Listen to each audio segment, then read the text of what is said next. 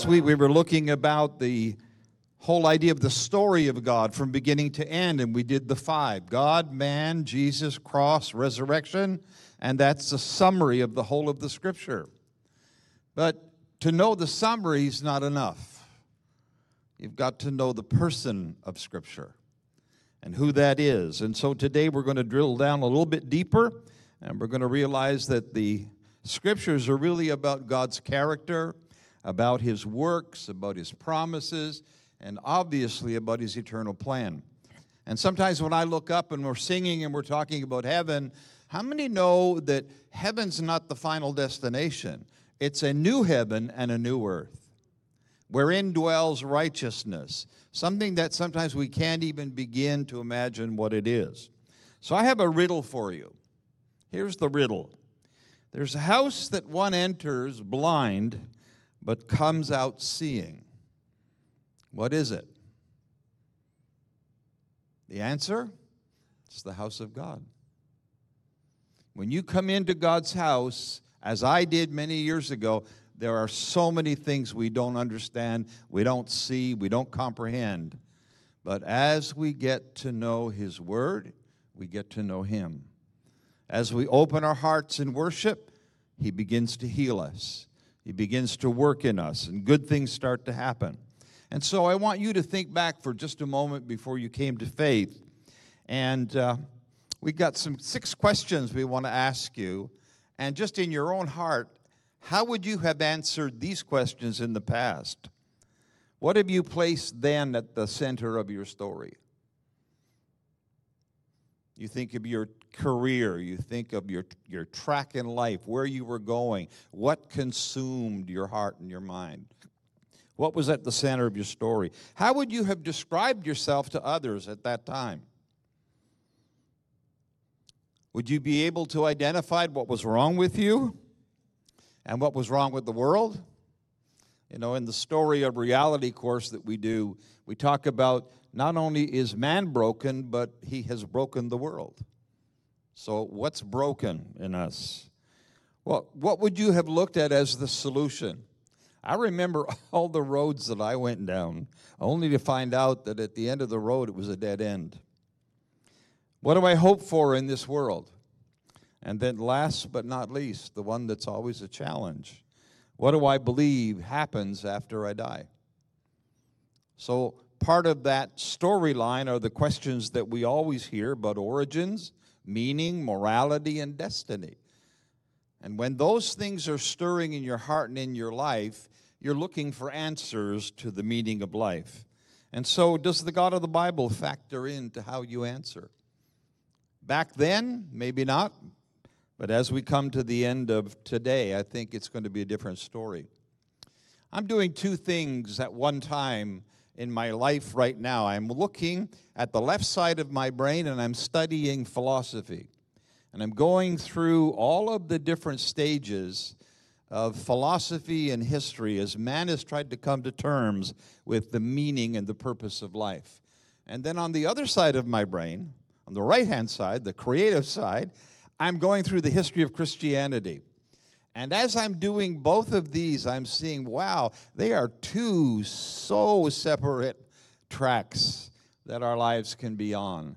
And yet, I think that one of the things that Scripture does is it brings the 2 together and brings answers to what you and I need. So, Jesus challenges you and He challenges me. When we ask ourselves these questions, we need to pause.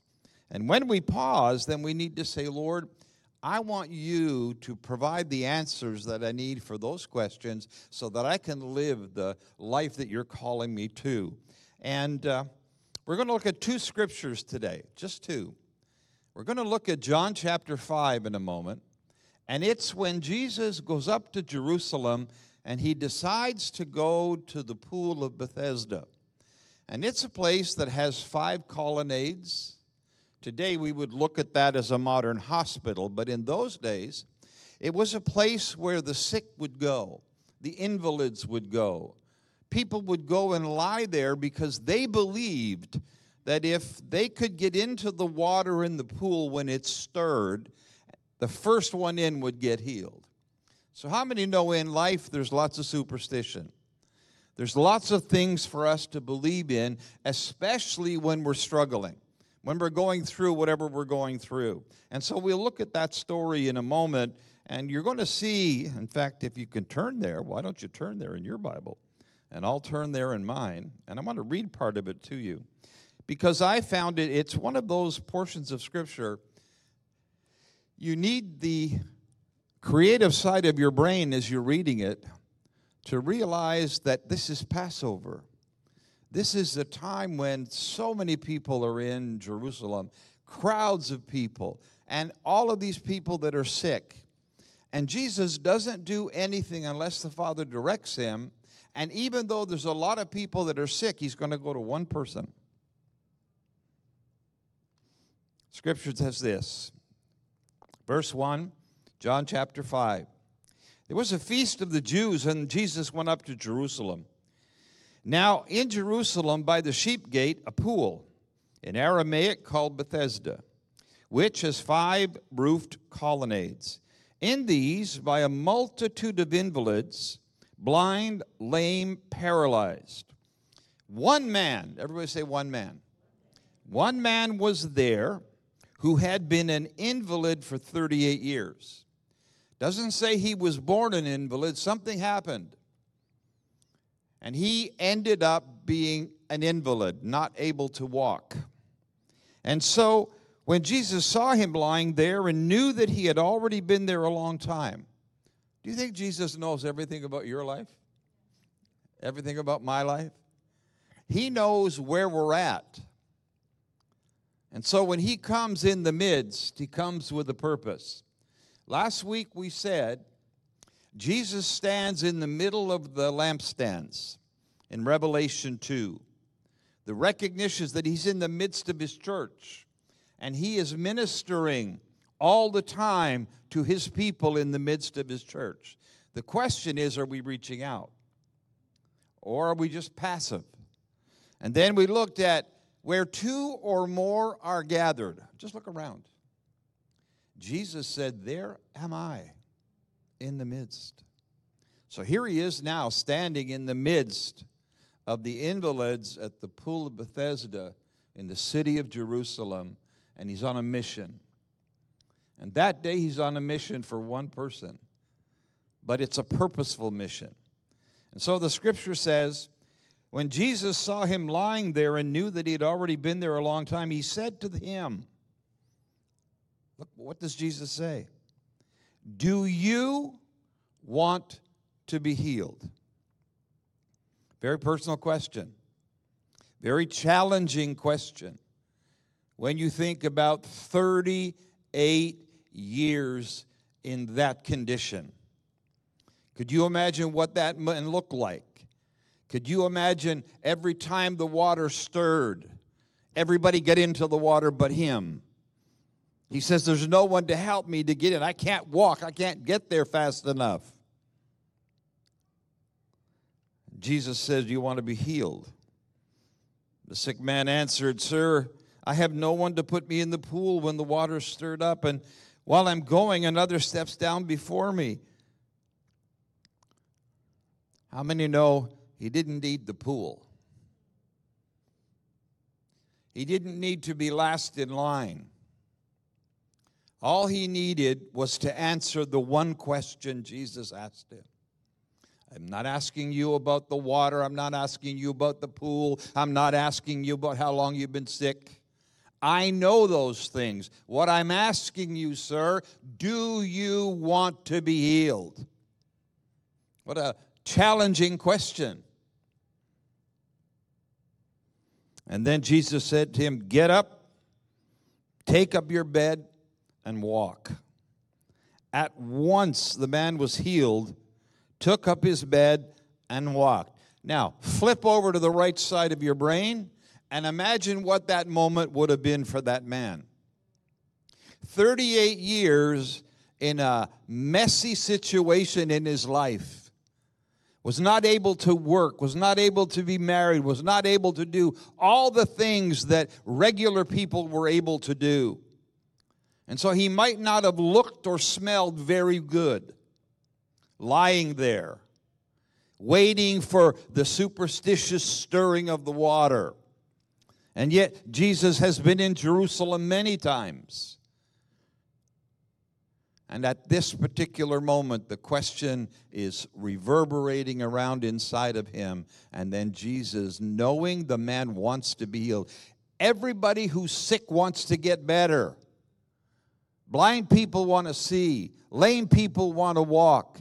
Cancer patients want to be free. That's part of the human condition.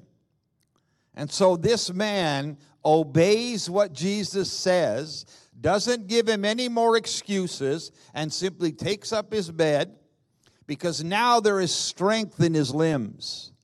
They're not flapping around anymore. They're not weak anymore. They're strong now. And he gets up on his feet and he picks up his mat. Can you imagine what was going on in his mind at that moment? At once the man was healed, took up his bed, walked. And the scripture says this, now this day was the Sabbath. So the Jews said to the man who'd been healed, it's the Sabbath. It's not lawful for you to take up your bed.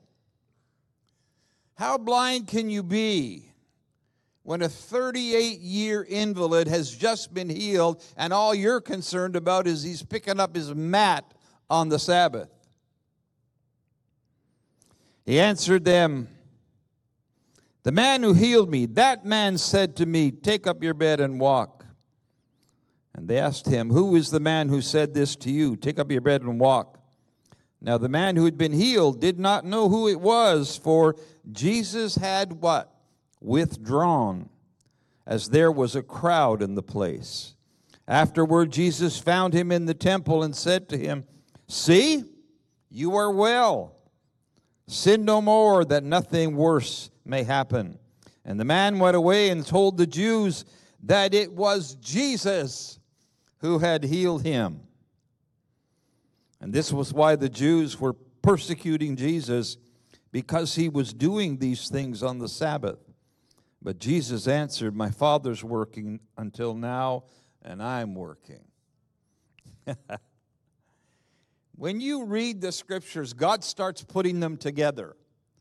And you remember when the disciples were walking through the grain fields and they were doing things that normal people would do, and they're taking some of the grain and they're doing the same as David did in the Old Testament. And they're working on the Sabbath according to the Jews.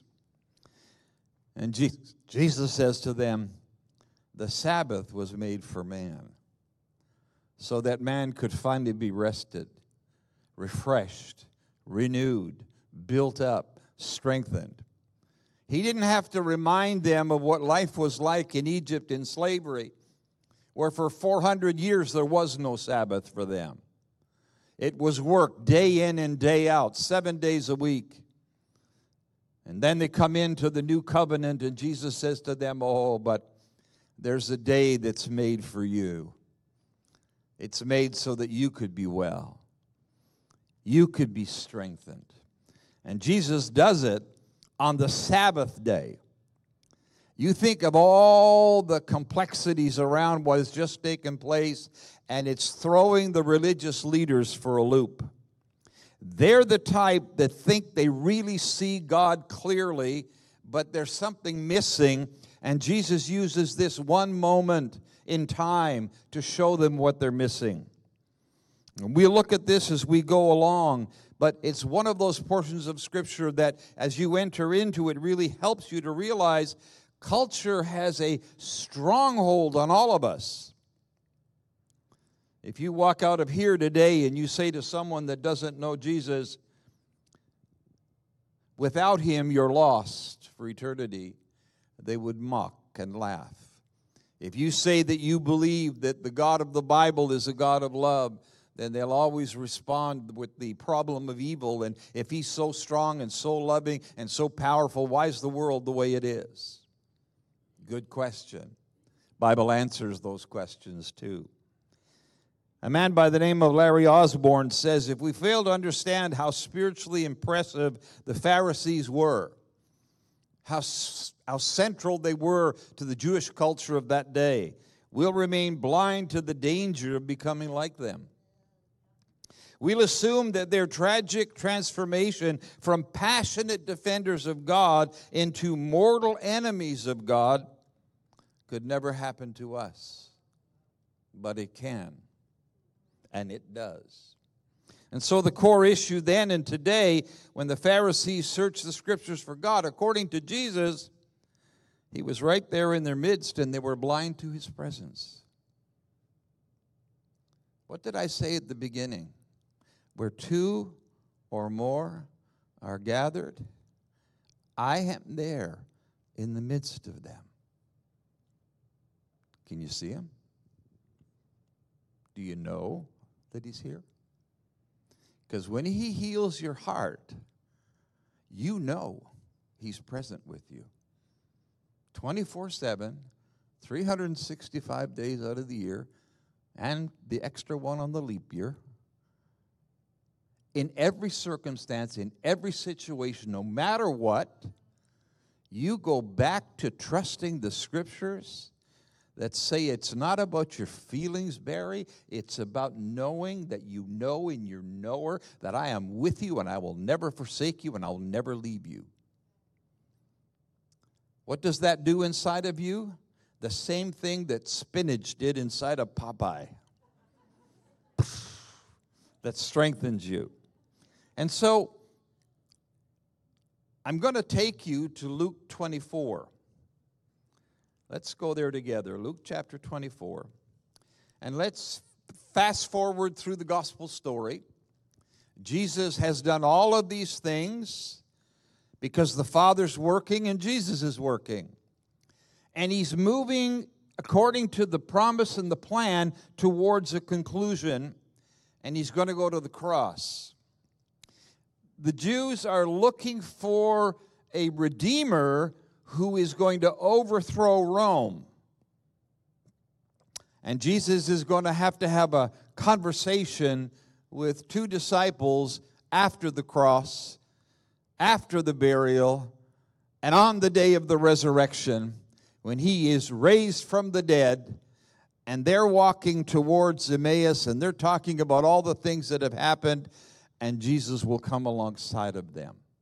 And just like the man that was invalid, they're going to find out that when Jesus is in the midst, something happens in your heart. Your heart starts to burn. And when you get into God's Word and you acknowledge His presence and that the author of Scripture is with you, and you say, Lord, speak to my heart. Change my life. Let me know today you are the God of Scripture. And all of a sudden, you're going to be on the same road to Emmaus. And so in Luke chapter 24, I want you to go there with me. Think about what Jesus has just gone through. He's challenged the Pharisees all the days of His ministry. And He's trying to get them to move from religion to relationship. He's trying to get them to move from practicing the Sabbath to living in the purpose of the Sabbath. He's asking them to believe Him and understand Him so that they can have genuine life in Him. And so they are a powerful group in the culture of the day, affecting the people. And Jesus comes right in the midst and opens that up so that there's greater understanding in people. So now we're in Luke 24. And that very day, two disciples, they're leaving Jerusalem and they're going to Emmaus, about 7 miles from Jerusalem, or about 10 kilometers away. And they're talking with each other about all the things that have happened. How many know that's a good conversation for believers? To talk about Jesus, talk about all the things that have gone on. And while they're talking and discussing together, Jesus Himself drew near and went with them, but their eyes were kept from recognizing Him. God has a way of holding your eyes back from seeing Him until you're ready. He has a way of staying hidden so that you exercise faith and you reach out to Him. He is a way of saying you don't live by your feelings. You live by truth. You live by faith. You live by what's been revealed. And what is about to be revealed is going to shatter their understanding of all that has just taken place in Jerusalem. Because you can imagine what they're going through. But we believed him. We spent 3 years with him. He was only trying to do good. And the religious leaders, again, here they come up on the scene. They had him crucified. What next? There are lots of things that Jesus told them that they can't remember yet because Holy Spirit's coming. And it's all part of the divine purpose and plan of God. And so their eyes were kept from seeing him, recognizing him. And then he said to them, what is this conversation that you're holding with each other as you walk? And they stood still, looking sad. One of them, named Cleopas, answered and said, are you the only visitor to Jerusalem who does not know the things that have happened in these days? And he said, what things? Don't you just love him? He has a way of asking us questions that gets right to the heart of what we need to respond with. The invalid, do you want to be healed? I'm sure he locked eyes with Jesus, was aware of who Jesus was, and finally thought to himself, I don't need the pool, I don't need anybody else, but I need him, and said, yes, I want to be healed. Do you want to be healed today? Whatever you're going through in your life and what I'm going through in my life, we have to answer the question. And if you say to Jesus in response to the what things, and you start giving him a litany of all the things that you've gone through in your life, he's going to stop you. And he's going to say, I didn't ask you that question. I asked you, do you want to be healed? Do you want to be well? And if you say, Jesus, I want to be well, he is going to minister life into you. And you're going to find transformation and change taking place in your life. Because he knows us. He knows what we've gone through. We don't have to rehearse it with him. We just have to look at his promise and say, Jesus, I believe you. And in the process of believing, things happen. So, what things? And they said, well, concerning Jesus of Nazareth. I think he smiled at that point. A man who was a prophet, mighty in deed, word, before God and all the people, and how our chief priests and rulers delivered him up to be condemned to death and crucified him. Who did? The chief priests and the rulers, the religious leaders of the day. So don't underestimate their influence and their power in the community. But we had hoped that he was the one to redeem Israel. Yes, and besides all this, it's now the third day since these things happened. Moreover, some women of our company amazed us. They were at the tomb early in the morning, and when they did not find his body, they came back saying that they had even seen a vision of angels who said that he was alive. Some of those who were with us went to the tomb and found it just as the women had said. And all the ladies said, oh, you missed a chance, ladies. Oh, you missed a moment. So we'll wait for the second service, and I'll try it there. But him they did not see. And then he said to them, I love how Jesus just cuts to the core. Oh, foolish ones. Excuse me? Oh, foolish ones, and slow of heart to believe. Are we slow of heart to believe? With everything that the Scriptures have revealed, are we slow of heart to believe all that God has accomplished. Was it not necessary that the Christ, the Messiah, should suffer these things and enter into his glory? And then beginning with Moses, so that's the Torah, the first 5 books of the Bible, beginning there. And then all the prophets, so every single prophet that proclaimed the coming of the Messiah, he begins this Bible study with them. How many would have loved to sit in that Bible study with those 2 disciples? And he starts to unpack it. And we begin to see now the understanding of why the early church focused on all these scriptures in the Old Testament. And later on, when God gets hold of Saul of Tarsus and he becomes the Apostle Paul, and he is unpacking all of these truths that have been conveyed now from these 2 disciples to the rest of the community, and the Holy Spirit's at work in the midst of them and opens up their eyes to the fullness of the Scriptures. And the Scripture goes on to say, so they drew near to the village. Well, beginning with Moses and the prophets, he interpreted to them in all the Scriptures the things concerning what? Himself. So Jesus unpacks it. And they drew near to the village to which they were going, and he acted as if he were going further. There's a way in our walk with Jesus that we need to say to him, stay with me. Meaning that as he's walking, he is saying to them, I just unpacked all this to you. Now I'm going to go further. And they're like, no. Don't do that.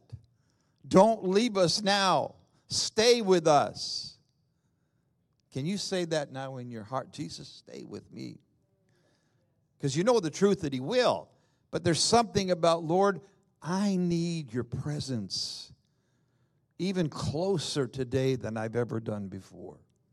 Stay with me. Because there's an anticipation in their hearts of more to come. Are you anticipating more to come? I know I am. And they urged him strongly, saying, stay with us, for it is towards evening, and the day is now far spent. So Jesus went in to stay with them, and when he was at the table with them, he took bread, blessed it, broke it, and gave it to them, and their eyes were opened. Remember at the beginning, their eyes were closed? They couldn't recognize him. Now the scriptures have been imparted to them. Now they have understanding of why he came, what he was doing. Now they knew that he was the suffering servant that God had promised long ago. Now they remembered what took place at the Last Supper. And now their eyes are opened. They recognize him, and he vanishes from their sight. No wonder those 2 left that house that night to go back to Jerusalem, because they were so filled with awe. They were so encouraged in their heart. They were so built up. They were so strengthened that they were able to say, Jesus is alive. He has been raised from the dead, never to die again. What a hope, what a transformation, what an incredible moment for them. And so let me throw a few things out to you. I think as they're walking along and Jesus is talking to them, he's going to answer the why Jesus question. And if you can answer the why Jesus question, then you will never get deceived. You will never be in a place where you're concerned about your walk with him. You'll always know his awareness and his presence, and you'll be able to see there's no other gospel.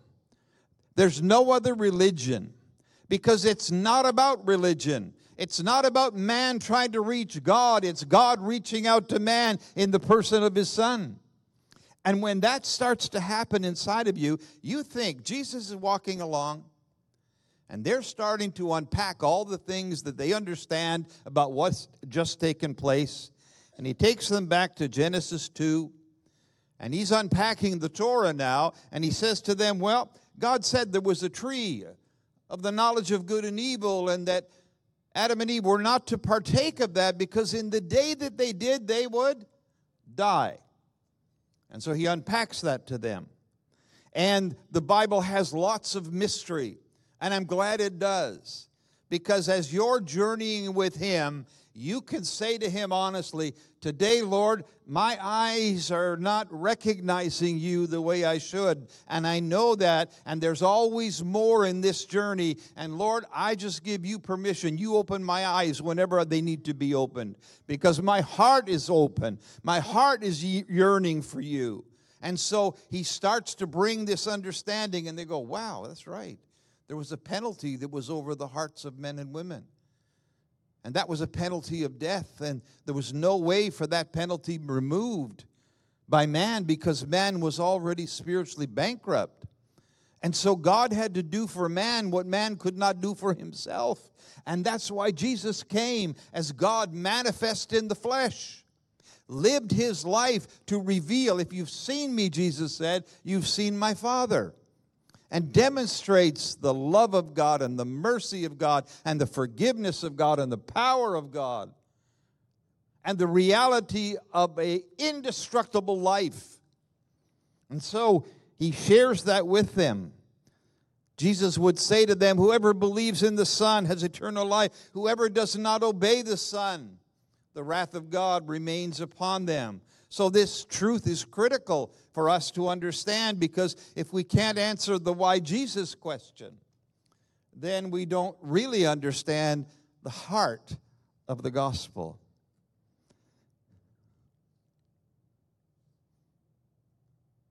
In John chapter 5, there's one very important scripture I want to end with. It's the realization that everything the Pharisees and the Sadducees and the religious leaders of Jesus' day, everything they're looking for is right before their eyes.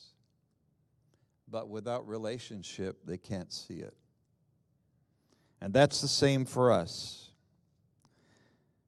With relationship, we can see. With relationship, we can hear. With relationship, we can be led by the Spirit of God into the truth. And so, Jesus unpacks the law and shows them Adam and Eve's situation and why he's the answer. He shows them Noah's ark, and there's one entrance to the ark, and there's only one ark, and there's judgment coming. He talks to them about the order of Melchizedek. No father, no mother. Very unique high priest. He talks about the Passover and what happened when they came out of slavery and they had to slay a lamb that was spotless. And later on, the Apostle Paul would say, Jesus is our Passover lamb. And then he would talk about the veil in the temple. He would talk about the mercy seat. And they're just going ballistic as all this is happening. In the history books, he talks about the promised land and what is to come. In the wisdom books, Psalm 19 is a good one to get into that talks about why we trust Scripture. The Gospels show us the life of Jesus and the death of Jesus and the burial of Jesus and the resurrection of Jesus and the ascension of Jesus and the realization that he is coming again. Because if everything from the moment of the beginning of the Bible to when Jesus rose from the dead and said, as he's ascending into heaven, the angel said, this same Jesus that you see go into heaven, everything that you know in the past that is absolutely true, this same Jesus is going to come back again. Hallelujah. And then the epistles tell us all the wonderful things of how to build the church, how to course correct our thinking. And then the book of Revelation, the confirmation. So, we conclude with this. Jesus shares with them everything concerning himself in the old, we would call the Hebrew Scriptures. So, here are the 6 questions we asked at the beginning. Now that you know this and Jesus is part of your life, Is Jesus the center of your story now? Is Jesus included in how you describe yourself to others? Is the enemy of Jesus, the sickness of your soul, the root cause for what is wrong with you and what is wrong with the world? Because there is an enemy. Had there been no enemy, there'd be no need for the cross. The enemy deceived and destroyed the purposes of God, but he gave us free will. So this is all being unpacked and unfolding in our day so that we can understand the mystery of what God is doing. Is Jesus your anchored hope in this world? Is Jesus in faith? Is Jesus your future trust for what happens when you die? The Pharisees are looking intently at the Scriptures, but they're not seeing what they need to see. The man that was invalid for 38 years got his eyes on Jesus, and he gets healed. The disciples on the road to Emmaus tuned their ears to this man that's talking, got their eyes on Jesus when he breaks bread, and they know it's him. All that is in them, and God brings his word to life so that you and I can trust Scripture. And so let me finish with this. In the Gospels, when we ask ourselves the question, if the Gospels are accurate, then Jesus is who he said he was.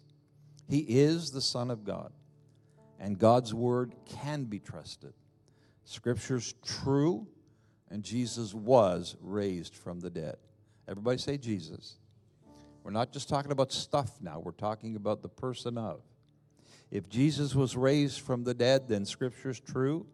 God's words can be trusted. He is the Son of God. He is who he said he was. And the Gospels are absolutely accurate. So what was that scripture in John's Gospel that the Pharisees struggled over when Jesus did what he did? He said, you search the Scriptures because you think that in the Scriptures you have eternal life. But the Scriptures are describing me. And I'm right here in your midst, and you won't come to me. We said it last week. The written word always reveals the living word. But you can't stop there, because the living word always brings us back to the written word, so that you and I can have confidence in our walk every single day that the God that we serve is a God that loves this world. He gave his own and only Son, that everyone who believes in him will not perish. There's that. Unless the death penalty is lifted off your life, you perish. For God did not send his Son into the world to condemn it, but to save the world through him. If you go online and watch Pastor Jason's message from today, at the very end of his service, he's going to take a level and he's going to put it up. Everybody knows what a level is.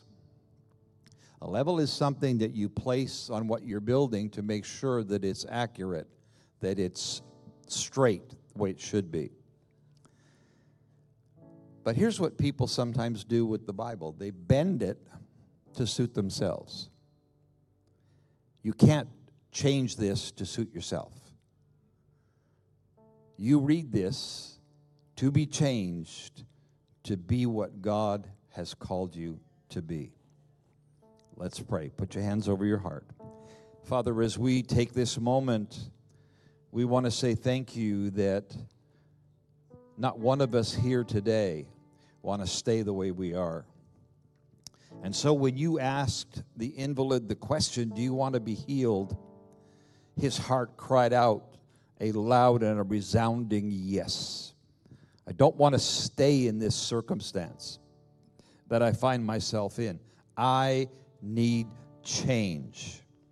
And Jesus ministered the change the man needed. That one man, not all that were there, just that one man, because Jesus is giving us an example that he knows everything we're going through. And he knows exactly what to do in our hearts and lives. But we have to answer the question, yes, Lord, I want to be healed. And the same thing for the disciples on the road to Emmaus. As soon as you broke the bread, their eyes were opened, and they knew in their knower that you were the Christ, the Son of the living God. And that scripture now took on a whole new meaning for them, because in your word was life. And that life ministered to them so that they would serve you now for the rest of their lives, because they knew they were loved, and they knew that death was not the end. You put the exclamation mark in their story. And we want to say thank you today, Jesus.